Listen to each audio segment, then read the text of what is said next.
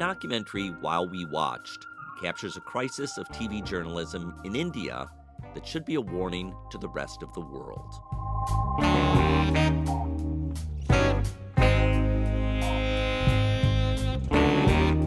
I'm Tom Powers, and this is Pure Nonfiction. While We Watched profiles India's renowned TV journalist Ravish Kumar.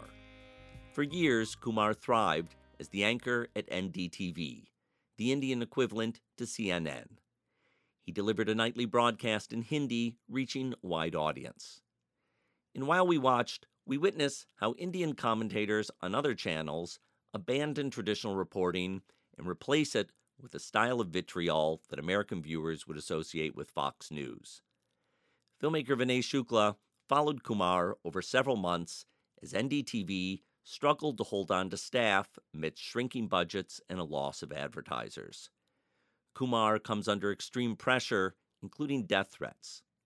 Yet through it all, he remains steadfast in his mission to comfort the afflicted and afflict the comfortable. The film was produced by BritDoc and was among the final projects of the beloved executive producer Jess Search, who died this year of brain cancer. While We Watched premiered at the Toronto International Film Festival, where it won the Amplify Award. This past summer, it opened theatrically in the UK and at New York's IFC Center. The film is currently streaming for free in the US from the PBS series POV. I spoke to Vinay Shukla from his base in Goa, India. Vinay is among a new generation of Indian documentary makers who have gained international recognition. On an episode earlier this year, I spoke to another member of that generation, Shaunak Sen, who directed the Oscar-nominated documentary All That Breathes. Shaunak told me that he sees the rise of this new generation, starting with the film An Insignificant Man, about an insurgent politician. An Insignificant Man was the first film directed by Vinay Shukla in partnership with Khushbu Ranka. I asked Vinay what he was hoping to do with that first film. So, An Insignificant Man had me and Khushbu both. And both of us, when we started that film, we were in our mid-20s. We were, this new anti-corruption protest movement was happening in India. We had done a fair bit of traveling, and we remember being in Egypt and witnessing the Egypt Tahrir Square protests and just how much sort of media and documentation was happening amongst the protesters there. So both of us came back to India really inspired, and we saw what was happening with the Indian anti-corruption protests, and and these protesters at that point had just sort of decided to form a new political party. So we thought it would be interesting to just go to, a rally of theirs. We went to a rally, we realized that there is some sort of a story here, some sort of a documentary here, but nobody seemed interested in shooting it. So we said, we'll do it. So it started it started almost instinctively for us. I remember we met Shaunak during the production of that film. And that film, Tom, honestly, the political party that we were following, they became much bigger than what anybody had imagined. They went on to fight their first election and win. And as they became much bigger, Khushbu and I had to scale up to keep up with what they were becoming. So we became filmmakers on that film. To give you some idea, we shot for the first 3 months of An Insignificant Man without any sound equipment. So we would take the footage to our friends, and they would be like, wow, this looks great, but we can't hear anything. So it was, it was a very scrappy setup. We were really inspired to tell the story around us of young, intelligent politicians who were trying to figure out what was the possibility of new policy within the realm of existing politics. Of course, it was a very, very challenging struggle, but we thought that it would be interesting to see these characters on the big screen. Initially, we would take the footage to a lot of people in India and ask them if they would like to fund the film. And they would be like, this footage looks great. If you make a fiction film out of this, we'll fund it. Because India has a very, very vibrant fiction film market, but a documentary market, not so much. But we were very, very convinced that these were the characters that we wanted to see on the big screen. These, we had been, and Khushbu would talk about this very passionately, that we had been deprived of watching intelligent Indians talking about their lives on the big screen. And with documentaries, we had the chance to bring that to cinema. So that was the sort of genesis of An Insignificant Man. That film, faced a fair amount of struggle in getting the film out. We were denied a censor board certificate earlier. Then we had to go to the court, and we had to fight a very, very long, very hard battle, not long battle so much.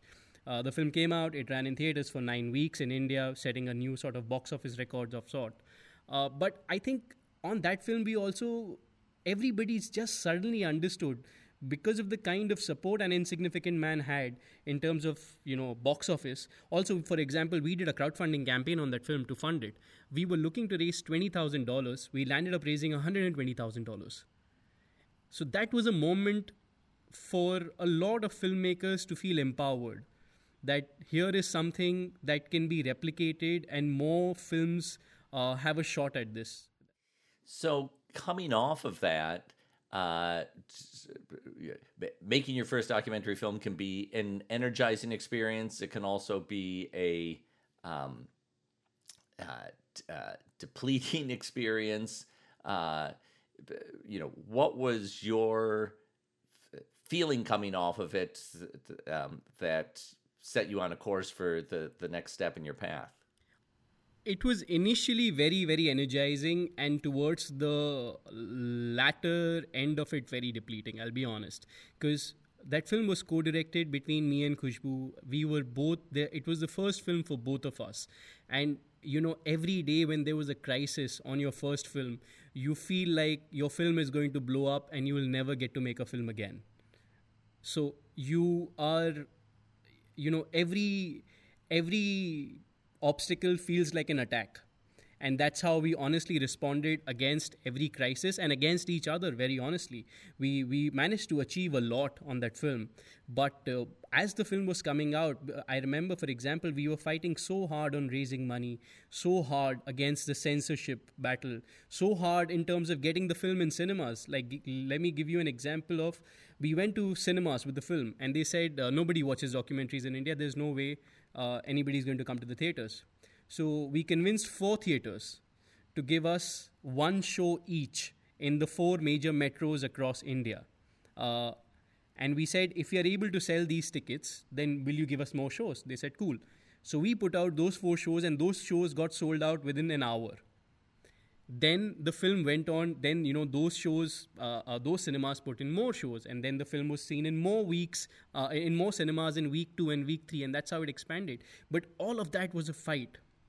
So by the time we finished that film, both me and Khushbu were like, we don't want to make, we definitely don't want to co-direct a film immediately after this. She's my producer on this film, but we decided to be sort of involved on each other's projects, but from a distance. At the same time, that film was so much about idealism, what happens to idealism when it's confronted by the realities of today's political systems. And I found my own idealism severely challenged during the process of that film. As rejuvenating as it was, as successful as it was, I jokingly say that film really helped my idealism mature. So by the time I got out of it, I really began to wonder what the limitations and possibilities of idealism are in today's world. And if it really has a place out there. I was making documentaries in a country wherein people love fiction films. I can very easily, catch any child in India and tell them that I want to watch a film, and they'll be immediately ready. And if I was to catch anybody and tell them that I want them to show, that I'm going to take them for a documentary, they would immediately leave the room.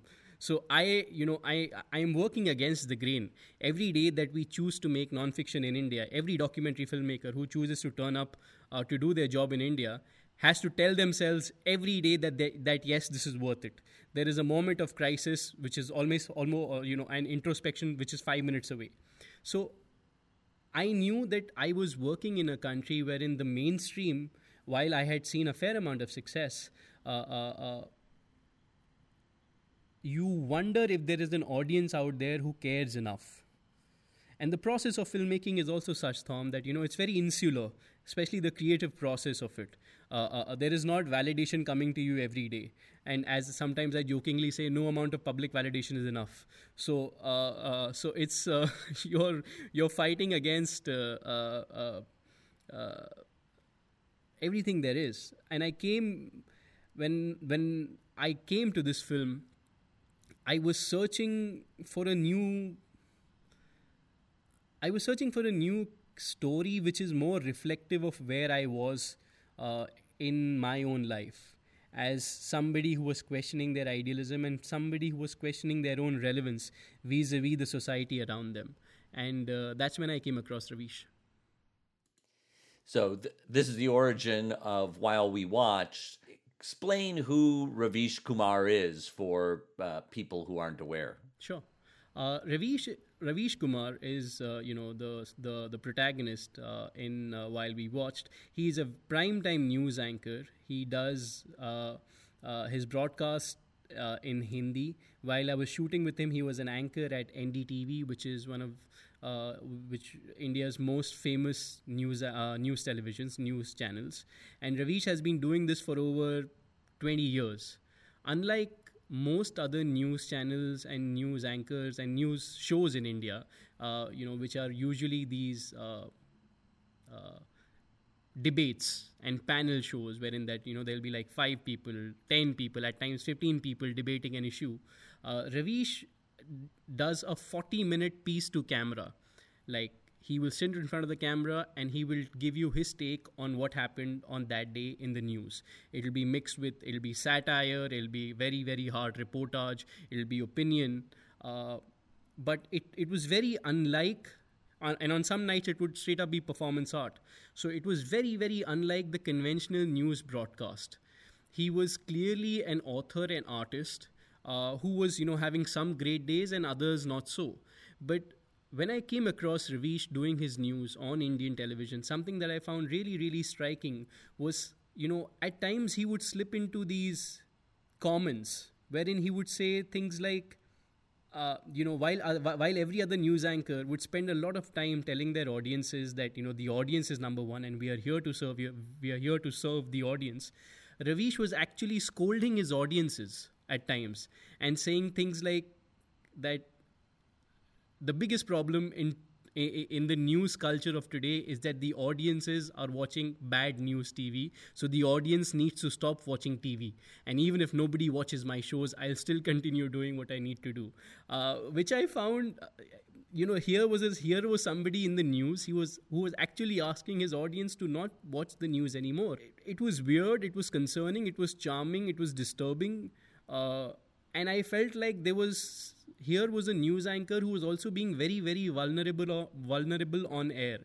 Here was a protagonist, here was a character who seemed like he had seen a better time and is now beginning to wonder about his own relevance in the news ecosphere around him.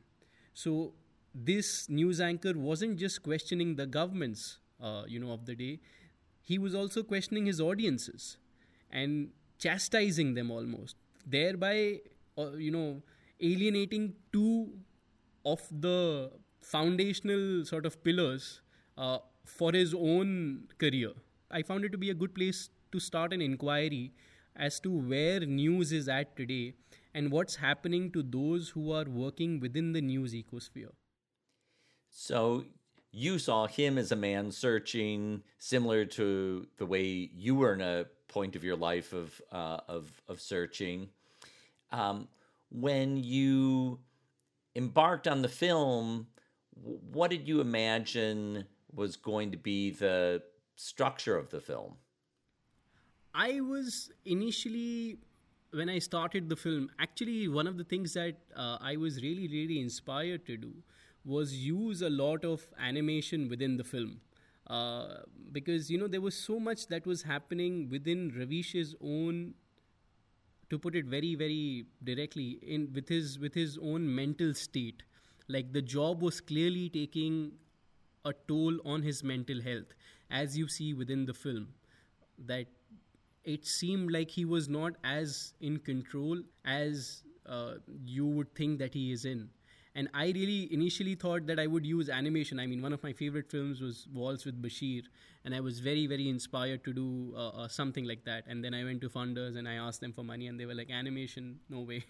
There is no way we have money for animation." Of course, they were justified.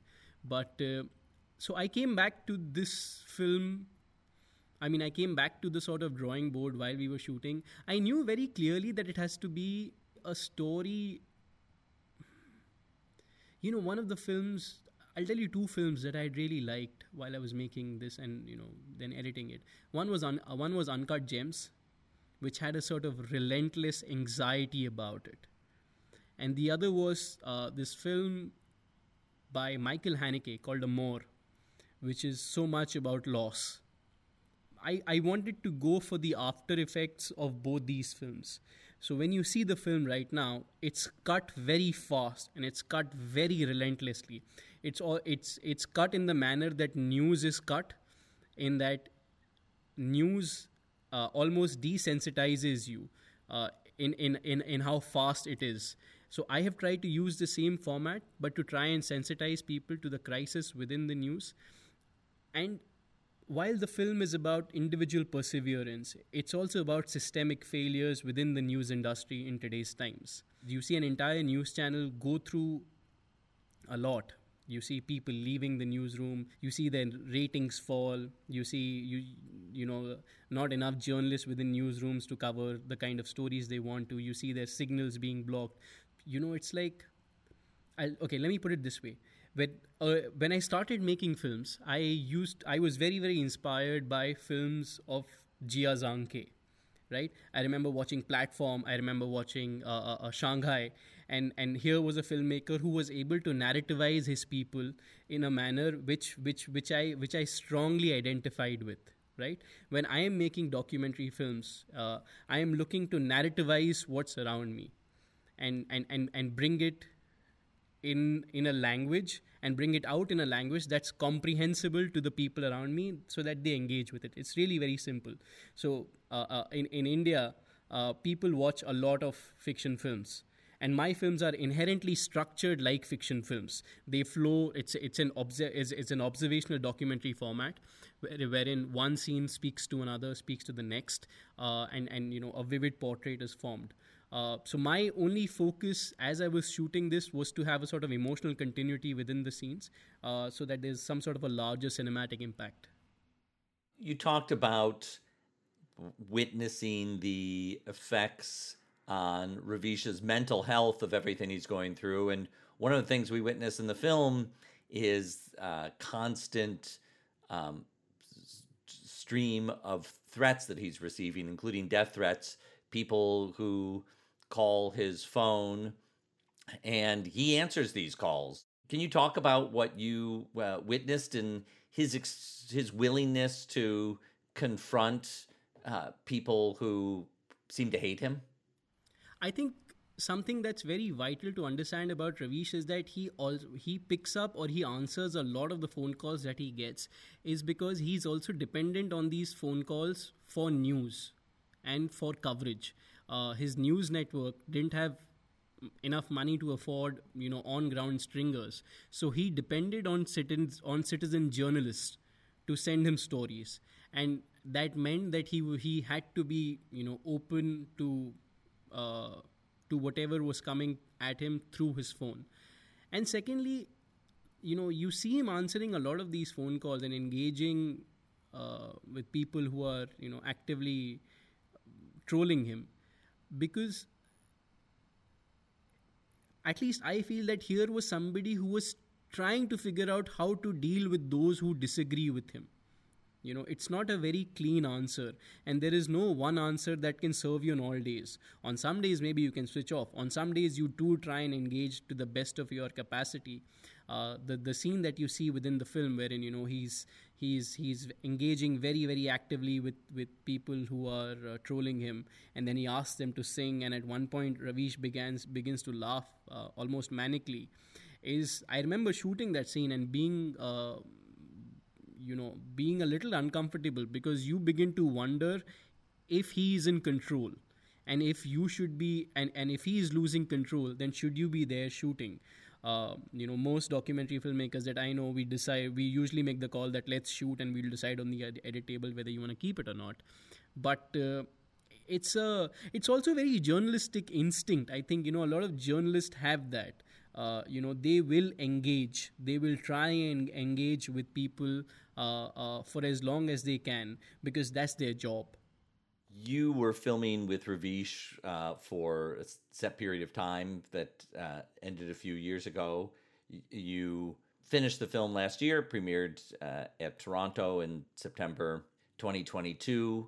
Can you talk about what's happened to Ravish since then? Ravish is right now running his own YouTube channel. He continues to do the journalism that he was. Within the film, you see him reporting at NDTV. That news network was then bought by a very rich billionaire from India. So Ravish then gave up his position at NDTV and moved on to YouTube, wherein he's now a really strong force to reckon with. He has about 7 million subscribers, and it's growing continuously. So with Ravish, journalism is his calling, but I guess it's also his curse. There is no way that he can stop doing it. And the film is, it's an ode to the perseverance of individuals against massive difficulties. So, where the film ends, that the institution itself is going through a lot. And, it doesn't come as a surprise where the institution is today. But I am hoping that when people watch this film, they understand that, ultimately the solutions lie in institutional solutions. As much as this film is about Ravish and where he's at, and of course he continues to do, good journalism, he continues to go from strength to strength. For as long as we have, our hopes in individuals, and very often I say in India, for as long as you hope that, one government, one political party, one news organization, one news anchor will be the solution to all our problems, it won't happen. Sooner than later, individual people and governments and basically individuals, they disappoint you. That's why it's almost fundamental that we have institutional solutions. For example, what is it that we are doing that will, empower more women journalists to come forward, more people from marginalized communities to come forward and become journalists and be able to have a thriving career. It's not about Ravish. It's about the next generation of journalists who are coming forward. Currently, journalism as an institution is under attack and crisis, and across the world, not just in India. One of the reasons, for example, this film, we had a packed screening at Doc Aviv in Tel Aviv, Israel, and so many journalists came forward, and especially with what's happening in Israel right now, and they said this is exactly what's happening in Tel Aviv in terms of how journalists are being challenged by their audiences when they get out into the street for not being for not supporting whoever the ruling establishment is. But it's a very, very polemical time. And my ambition continuously is to try and build a dialogue about how is it that we can build a better journalism through Ravish's story. When you talk about institutions, and I've been listening to you speak about that in the last few weeks when you were in New York giving screenings, and it made a big impression on me, particularly as we think about the documentary film industry and the institutions of movie theaters that are under threat, and the institutions of streamers that seem to be going in a different direction than the kinds of independent documentaries that I wish they'd support. But one institution that was really critical to this film and to many documentaries is that of Doc Society. And we're speaking 2 weeks after the death of one of their visionary leaders, Jess Search. I wonder if you can talk about what Doc Society and their other branch, BritDoc, and Jess Search meant to this project. Jess was my exec producer. There's Jess, Maxine, BD, Vijay, Anu, and Luke, Kushbu, and me. So this is the sort of producing team we have on the film. Jess, it's just been it's been an honor and a privilege. Whenever I think about Jess, I smile and I laugh because she was a riot. She was so full of magic and solutions, and she had a certain for example, Jess was the only person who I could, when I was in my deepest crisis, I could not just call her for help, but I could call her for revenge because Jess would make you feel like that together me and you will fight this. She she was on the process, she was on the project since from the process of development. We it was a difficult project in many ways, including the sort of legal challenges we had on the project, and Jess was always 10 steps ahead. If there is one person who inspired me to be continually brave and feel okay to be brave, it was Jess on this project. She would figure solutions to whatever problems you had. She would find you money when nobody could. She would think of legal challenges that you hadn't quite envisioned. She would, and not just that, she would then, hook you up with a lawyer that you needed to speak to, who had already been briefed about the case by Jess and who was coming to the table with enough solutions. So she and even Doc Society, and I worked very, very closely with Maxine, for example. Unlike a lot of funders, and everybody has their own strength. Doc Society not only puts money into the film, but at least in mine, they put all their heart and all their time. Jess would be up whenever there was a submission deadline. She would watch all my cuts. She would see all my contracts, whatever I was signing with anybody. She's made sales happen on this film. So now that she is gone, I'm thinking about her and I'm laughing because I only remember her fondly. The only note of sadness I have is that more people will not experience her visionary being. There is absolutely nobody like her in how they can inspire everybody around them, in how in how they can party with you, in how they can take care of you. I remember being on one of my trips in London, and I was trying to research another project, and I was really in a difficult place. And Jess opened up her house, Jess and BD, and they said, you can just stay here. So I remember sort of sleeping in their house, waking up to them making breakfast for me, and while some, head of state is also at the breakfast table. So she was like family, You've talked about working in an environment of legal challenges, which sounds a little abstract when you say it. But I wonder if you can fill in the context for not only what you face, but what any independent journalist in India today faces in terms of pushback. Okay, so what has happened is that over the years, it's become very, very difficult for filmmakers to take on political hot topics within the medium of cinema. I'm not sure if it's happening across the world, but it's definitely happened in India. And there are various reasons for it. Various governments have used the tools that they have at their disposal to make life difficult for filmmakers.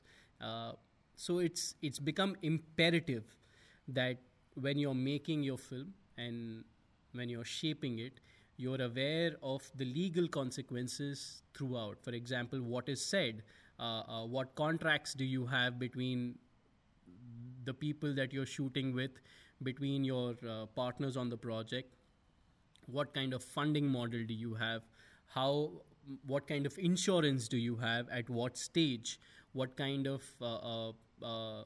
legal support you have for any crisis that you may find yourself in. I was shooting within a news organization in India. I don't remember the last documentary that happened within a sort of mainstream news channel like the one that I have currently made. I mean, there is Writing with Fire that Rintu and Susmit have done, but my film takes place within an active newsroom within New Delhi. So, for example, in my film, the challenge is not that very often when you're shooting documentaries, you have to start by explaining to people what is a documentary. In my newsroom, everybody knew the power of documentaries. So it's a very, very sensitive situation. It's a very sensitive place that you're walking into. And no amount of, preparation in the head can tell you what you're up against. So I relied on Doc Society to really educate me in the ways of shooting within the news ecosphere, about the kind of permissions that you have, the kind of permissions that you need to navigate early on in your shoot. How you're approaching characters, how is it that you're going to negotiate access with and without paperwork. As the film gets out, there is a fair amount of legal anxieties that people in India have, and not just people in India, but filmmakers have, with regards to what can happen when the film goes out. About what is being said in India. Sometimes defamation laws are used very, very liberally by people to say that this so and so that is being said against me portrays me in a bad light. So literally every line has to be fact checked. Every line has to be legally scrutinized. Within my film, we don't have the benefit of hindsight, wherein I am not looking back at 30 years. I'm not looking back at 40 years. So I am literally telling you a story that happened 2 years ago. So it's as live as it gets. And that comes with its own challenges. Reality keeps changing. People's allegiances keep changing. And to be able to be prepared for that landscape, it's been really, really helpful to have Doc Society around. We're speaking in mid-August 2023. Just last month in July, you did a kind of 3-week tour with Ravish from Mumbai to London to New York, showing the film to audiences there. Can you talk about what that experience was like? I mean, it was the most exhilarating 3 weeks that I've had. We started, for example, our film premiered last year at Toronto, and then we played at Doc NYC, and those two screenings really set the buzz around the film. There was a lot of love for the film internationally, and people have been waiting for me to bring the film to India. The challenge is that currently, in spite of the sort of distribution success that I've had internationally, I don't have a distribution offer from any streamer or any theatrical distributor in India. But we are trying our best to get the film out. But Anand Patwardhan, who is a legendary Indian documentary filmmaker who actually introduced me to documentaries, he was kind enough to say that he would host a screening of the film, a private screening of the film in Bombay, which was held at Prithvi Theatre, which is this iconic theatre in Bombay. And, it was probably one of the most special nights of my life. That it was a packed theatre. There were friends from the film industry, friends, people whose lectures I had been to as a cinema student, and as a person without a job in my early 20s. So I was very, very touched There was the longest standing ovation after that film. I think it went on for some 3-4 minutes, and it was a very, very lively Q&A after that, and people really were asking me about how they can host more screenings. In fact, we have been able to host more screenings after that. From there onwards, we went to London, both me and Ravish. We did 3 Q&As in London. I went to Manchester, Birmingham, Lewis. Every Q&A that we did was absolutely packed. The film was very, very it's still running across UK. And what we were really surprised by is that there were so many people who came to these Q&As, and they would say, this is the first time that I'm watching a documentary in theaters. So we managed to bring a lot of new audiences to theaters. There is a lot of talk about the current wave of Indian documentary. The last 2 Oscars have had an Indian film nominated, Writing with Fire 2 years ago and All That Breathes this year. From inside India, what is your perspective on this wave of Indian documentary filmmaking and its sustainability or challenges to that sustainability? I think it's absolutely incredible because, for example, for sure, there's a fair amount of challenges, but the achievements, I think, there have been a couple of films, right? There has been, of course, Writing with Fire, All That Breathes. There has been Cinema Travelers. There's been Machines. And a couple of more films that are there's Against the Tide this year. Films start with a flight of imagination, with a fair amount, and during the process of production, a fair amount of courage, a fair amount of ambition and enterprise. To see that these films have gone out into the world and achieved so much, I am in absolutely no doubt that this is a very rare moment that everybody should be celebrating. Of course, there's a fair amount of challenge in that, for example, the funding and distribution for documentaries in India is still nascent and we are still struggling. I agree. But that doesn't take away in any way from the achievements of all these filmmakers. And it's taken us decades to get here. I'll be very honest. It's taken filmmakers like Anand Patwardhan, Deepa Dhanraj, Nishtha Jain, who have made films for decades, setting up where the current lot of filmmakers are coming in, from where all of us are working. But I think for as long as filmmakers and audiences are ready and are able to build some sort of, for now, a direct connection between each other without necessarily relying on distribution ecospheres, if we are able to build a community around each other which is a little more direct, a little more intimate, the distribution ecosphere will eventually catch up.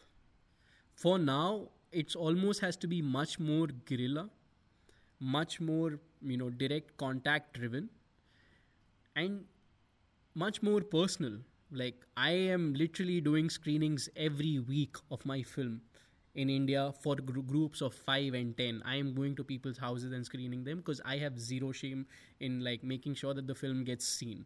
Like, people will be like, will you screen for 4 people? And I'm like, I bloody absolutely will. I think for now, challenging as it may be, distribution and funding is both challenging in India right now.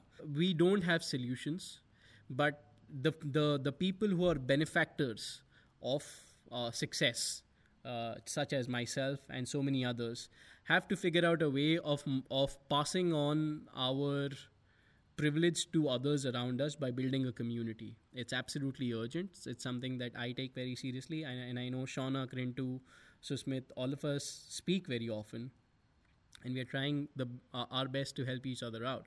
So that's where we are at. I think we're at a very, very special moment, and it's an incredible time for young filmmakers to feel empowered and feel that they can pick up the camera, make a documentary that will actually get widely seen by people.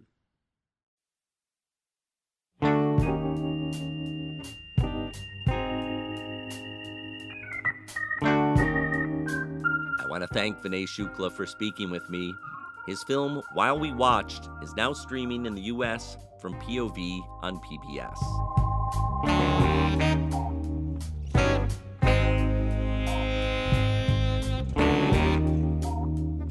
I hope you'll subscribe to Pure Nonfiction's email newsletters.